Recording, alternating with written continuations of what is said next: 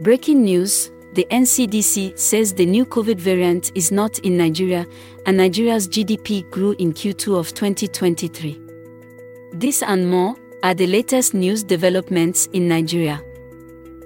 This is a quick summary list of Nigeria's news headlines from News Scroll. I am Lola, and today is August 26, 2023.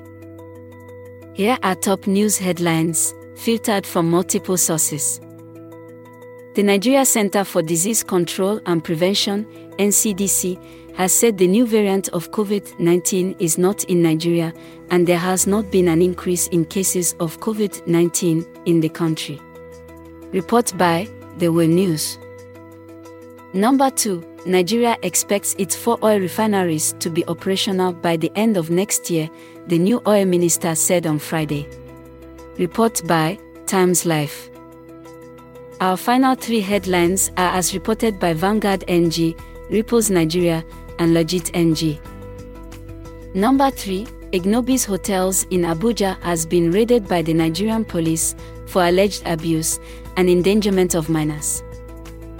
4. Nigeria's GDP recorded a growth of 2.51% in real terms in the second quarter of 2023.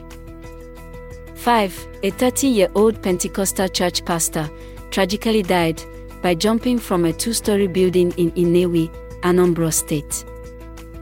This rounds up the news updates in Nigeria via News Scroll.